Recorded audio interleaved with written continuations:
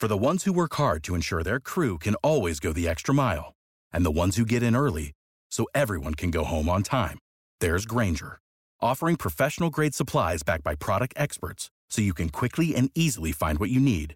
Plus, you can count on access to a committed team ready to go the extra mile for you. Call, click Grainger.com, or just stop by. Grainger, for the ones who get it done.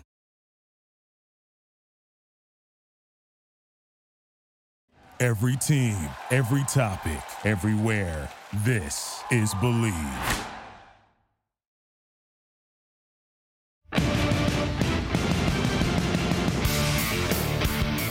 Hello, Raider Nation, and welcome to another edition of the Bleed in Raiders podcast on the Bleed Podcast Network. I'm your host, Dennis Ackerman.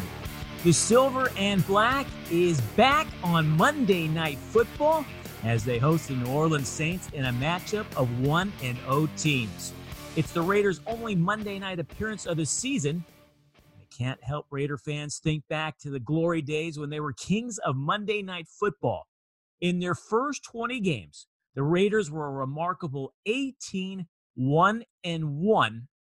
at one point when Howard Cosell, Frank Gifford, and Dandy Don Meredith were in ABC's broadcast booth.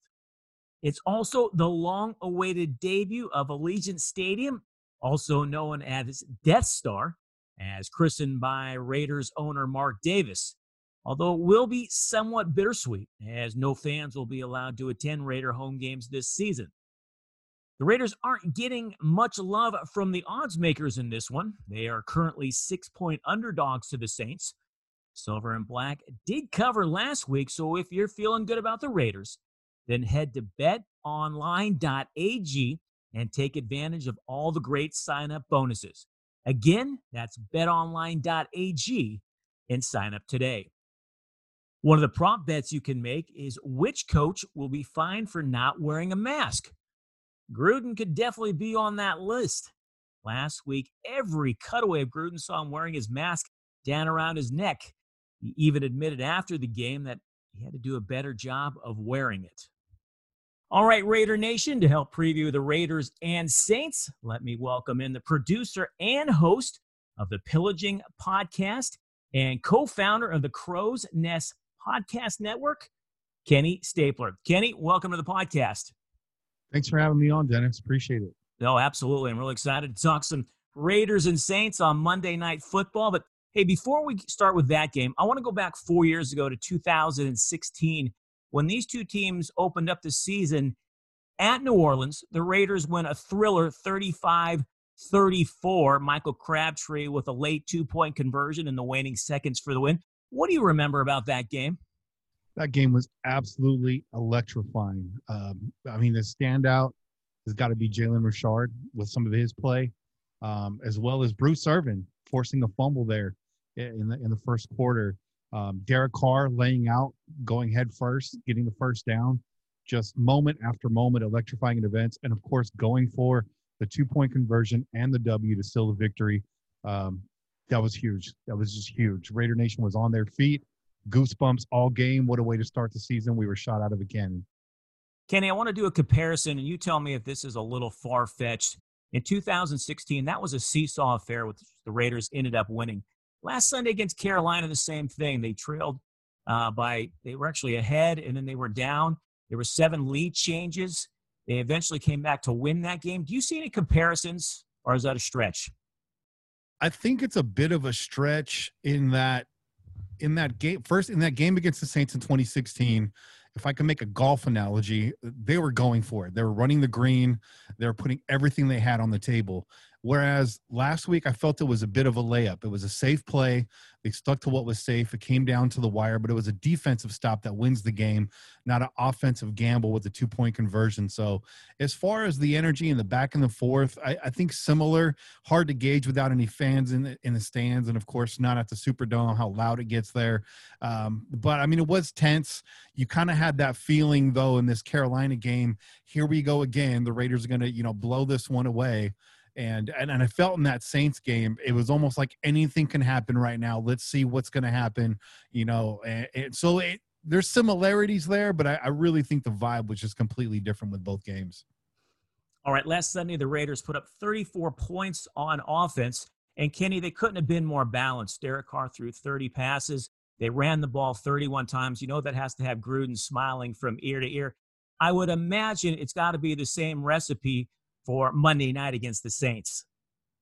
Yeah, I think, the key to that game is going to be keeping Derek Carr clean. New Orleans was ranked 4th overall in pass rush last year, averaging 3 sacks a game. Coming into week 1 this year, looking to repeat that performance. They got 3 sacks on Tom Brady against Tampa. They're going to be licking their chops against the Raiders. Pass protection's at a premium. Sam Young was out from practice. Trent Brown out from practice. So I think to neutralize that, you're going to pound the rock again, give it to Josh Jacobs. Also last week, Derek Carr spreading the ball around 9 different wide receivers. So, they're going to look to load up on the run as well. They had a great run defense last year. The Saints defense overall just completely overlooked. But to counteract that, it's going to be more dink and dunk out of the backfield. You might see more Darren Waller this week spreading the ball around. We'll see if Ruggs can get involved in the short passing game. He's dangerous there. Sat out practice today, but I think that's just sort of, putting him on bubble wrap. I think Ruggs will be a go on Monday. But yeah, I think you're going to see a similar game plan. It just be very careful with the football. It's going to be John Gruden football to the fullest. People that really jump on Gruden's quote unquote lack of creativity on offense, I think forget what John Gruden offense looks like. I always say it's death by 1,000 paper cuts.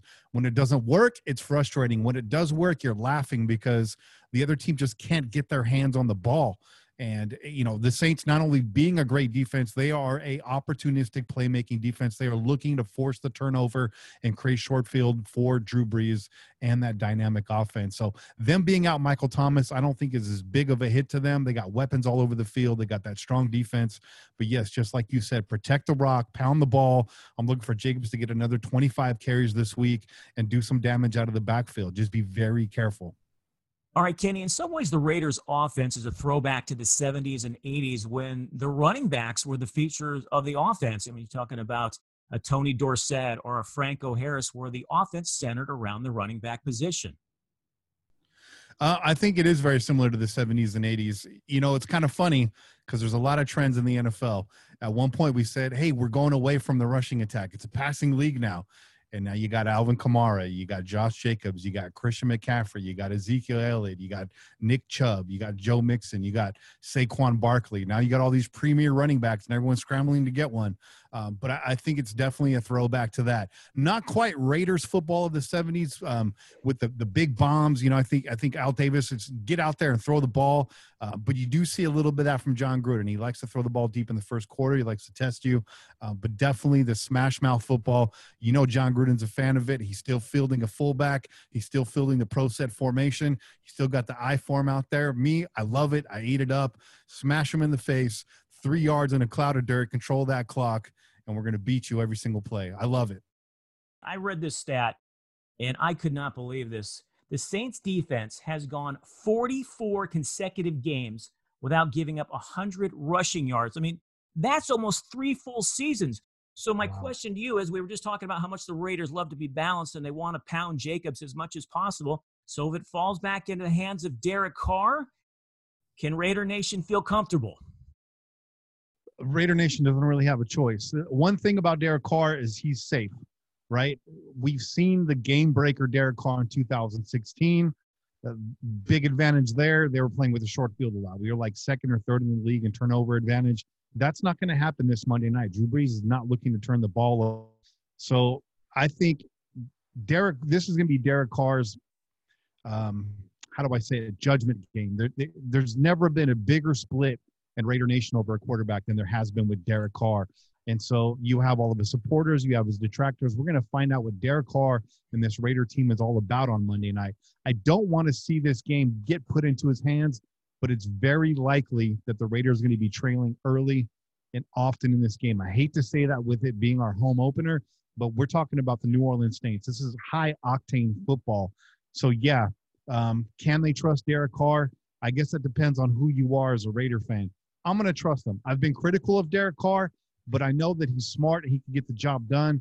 It's about, can I trust this offensive line? That's when I see Derek Carr start to crumble, is when the protection breaks down. If they can keep him clean, Derek Carr can make the reads, he can make the throws, We saw the throw to Aguilar last week. That was a thing of beauty. If we can keep that kind of performance going, Derek Carr can do enough to get it done. At least keep their defense honest. I think Josh Jacobs can pound the rock and get 90 yards. 93 yards is what they're averaging, is what the Saints are giving up. I know they haven't given up 100, but 93 we can work with, and a little bit out of the backfield. Let's eke it out. It's really comes down to the offensive line and what can this young secondary do. I think a lot of people still want to see that 2016 version of Derek Carr where he sat in the pocket. He was a gunslinger. He was an MVP-type candidate. He led the team to 12 wins. Unfortunately, he got hurt at the end of the season. But, Kenny, I just don't think we're ever going to see that type of Derek Carr again. One, because of John Gruden and the type of offense that he plays. So what you see in Derek Carr is what you're going to get. Yeah, I agree with that as well. I think 2016 is a bit of an anomaly. A lot of fans are still hitching their wagon to a season that happened 4 years ago. And again, the defense was kind of they caught lightning in a bottle. He had, a short field more often than not, but he did have 7 comeback wins that year. Add another one last week. They're going to qualify that as a comeback win for Derek Carr. I think it's already in the books as one. I agree with you. I think Derek Carr is an excellent game manager. I think he's a smart quarterback. I think a lot kind of goes out the window when the ball snapped, but he did look poised last week. He did not get touched, and I think that's a big thing. 0 hits, 0 sacks, even with Trent Brown out. Big shout out to Denzel Good moving over from guard to tackle. I love Denzel Good. So it's just about that protection. Can he trust his offensive line? They did well last year, but then again, I think Derek Carr, he took a lot of sacks last year. I forget the number. I put a lot of that on Derek Carr. You got to move around. You got to get creative in the pocket. We haven't seen that. You got to cut it loose and play balls to the wall. Get rid of the fear. You got to play no fear football. I think his fear of making a mistake, it's almost paralysis by analysis. You got to overcome that, Derek Carr. Take some chances. Be that gunslinger. Now, before we got on this, we were just talking about Ken Stabler. We need to see a little bit of that, right? We need to see some of that from you, Derek.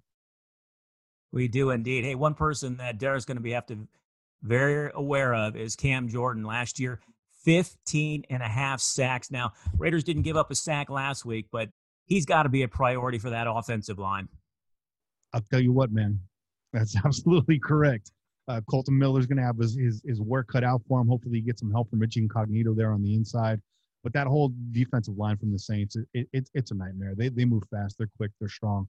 So hopefully Cable has them ready to go. I liked what I saw last week. The pocket was really clean, and I thought I saw really good progress last year. I think we bashed on Cable a lot from his last stint here and from kind of what he did or didn't do in Seattle, but I think he's kind of got the guys he wants. That offensive line for the Raiders is massive. That is a lot of beef on that offensive line. So hopefully that's enough to get the job done on Monday. All right, let's talk about the Raiders defense now. And look, last week I said things aren't going to change overnight. There's a lot of new faces. There was no offseason. There was a limited training camp and no preseason. You can't expect change overnight. And, did they play well? Overall, not really. But they came up with a big stop when they needed to at the end of the game to preserve the victory. Absolutely. The absence of Nick Kwiatkowski this week is going to loom large. I don't see him coming back for Monday night. I don't think he'll be out for a long time. That's kind of the news that we're getting. I don't know if it's going to be Raekwon McMillan that is going to get the start this week or not, but I do know a big matchup is going to be Morrow against Jared Cook. Jared Cook was the safety net last week for Drew Brees when Thomas went out. He got a lot of looks. He cashed those in, and he's going to be looking to stick it to his former teammates. So I'm looking at Morrow on Jared Cook on that defensive matchup, and also Jonathan Abram, who cashed in 13 tackles last week. Absolutely ridiculous. When Nick went out, Nick was all over the ball in the first half. He was in on almost every tackle last week. Really impressive. But Abram netting 13 sacks. You usually don't want to see that with a safety, but a lot of those hits were not players getting into the backfield. It was Abram coming downhill, keeping the game in front of him and just getting involved. That kid is a missile. And so I want to see Abram punishing Jared Cook every time he comes over the middle. Let the Saints know that we're there. It's going to be leaky. And then I think it's Emmanuel Sanders versus Trayvon Mullen. That's the other matchup to watch. You mentioned Jared Cook, a former Raider. They also have another former Raider at running back, Latavius Murray, who's splitting carries right now.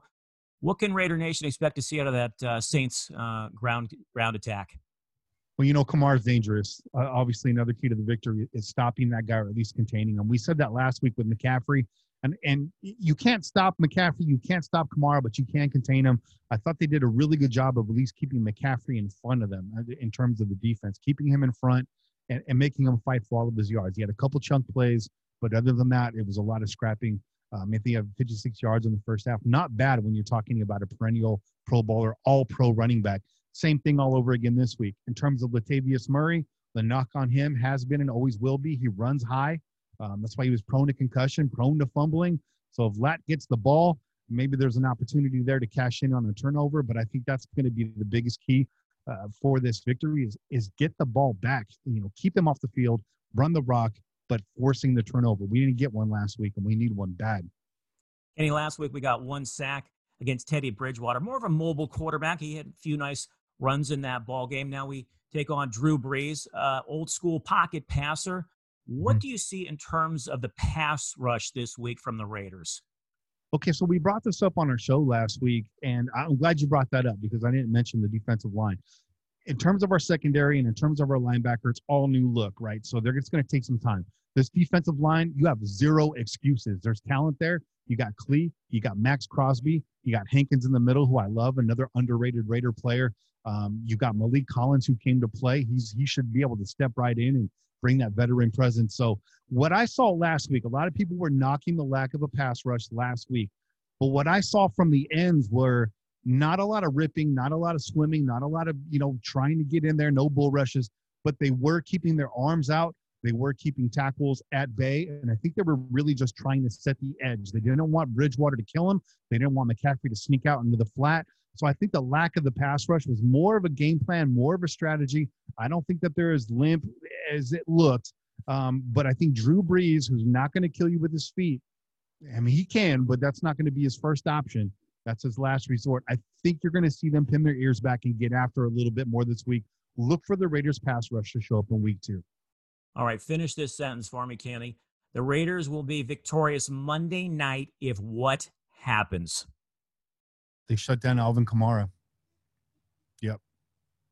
Shut down Alvin Kamara, and Josh Jacobs gets 100 yards rushing. I think that's a key to victory right there. You think 100 yards is the magical number for that Raiders offense? That means they're controlling the clock. They're keeping their defense off the field, and they win. Give me a prediction. Give you a prediction. Yeah.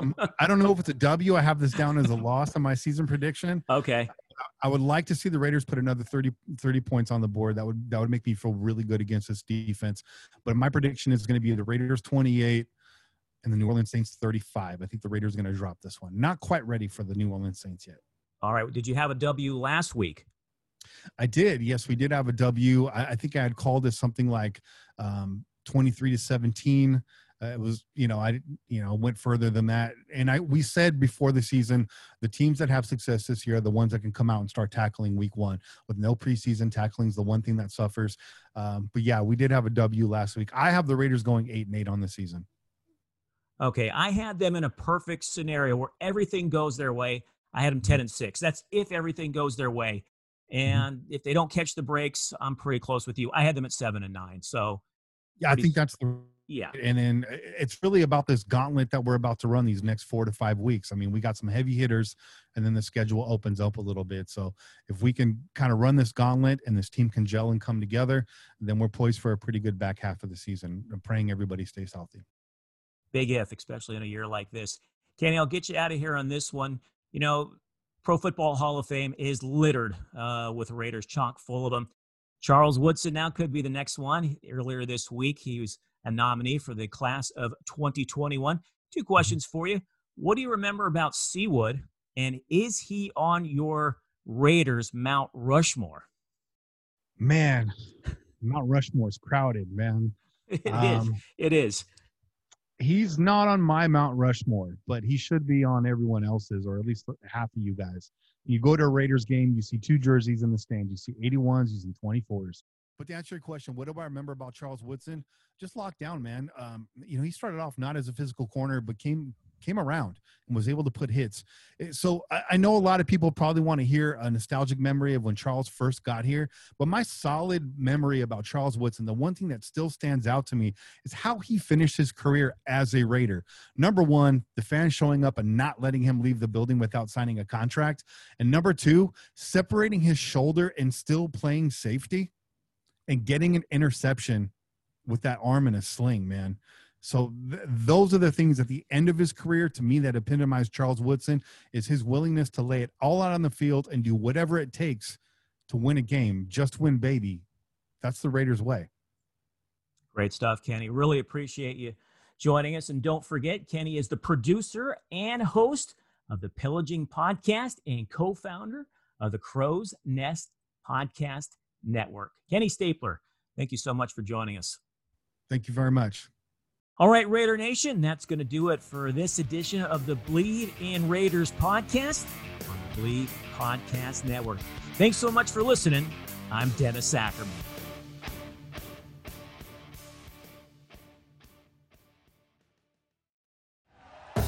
Thank you for listening to Believe.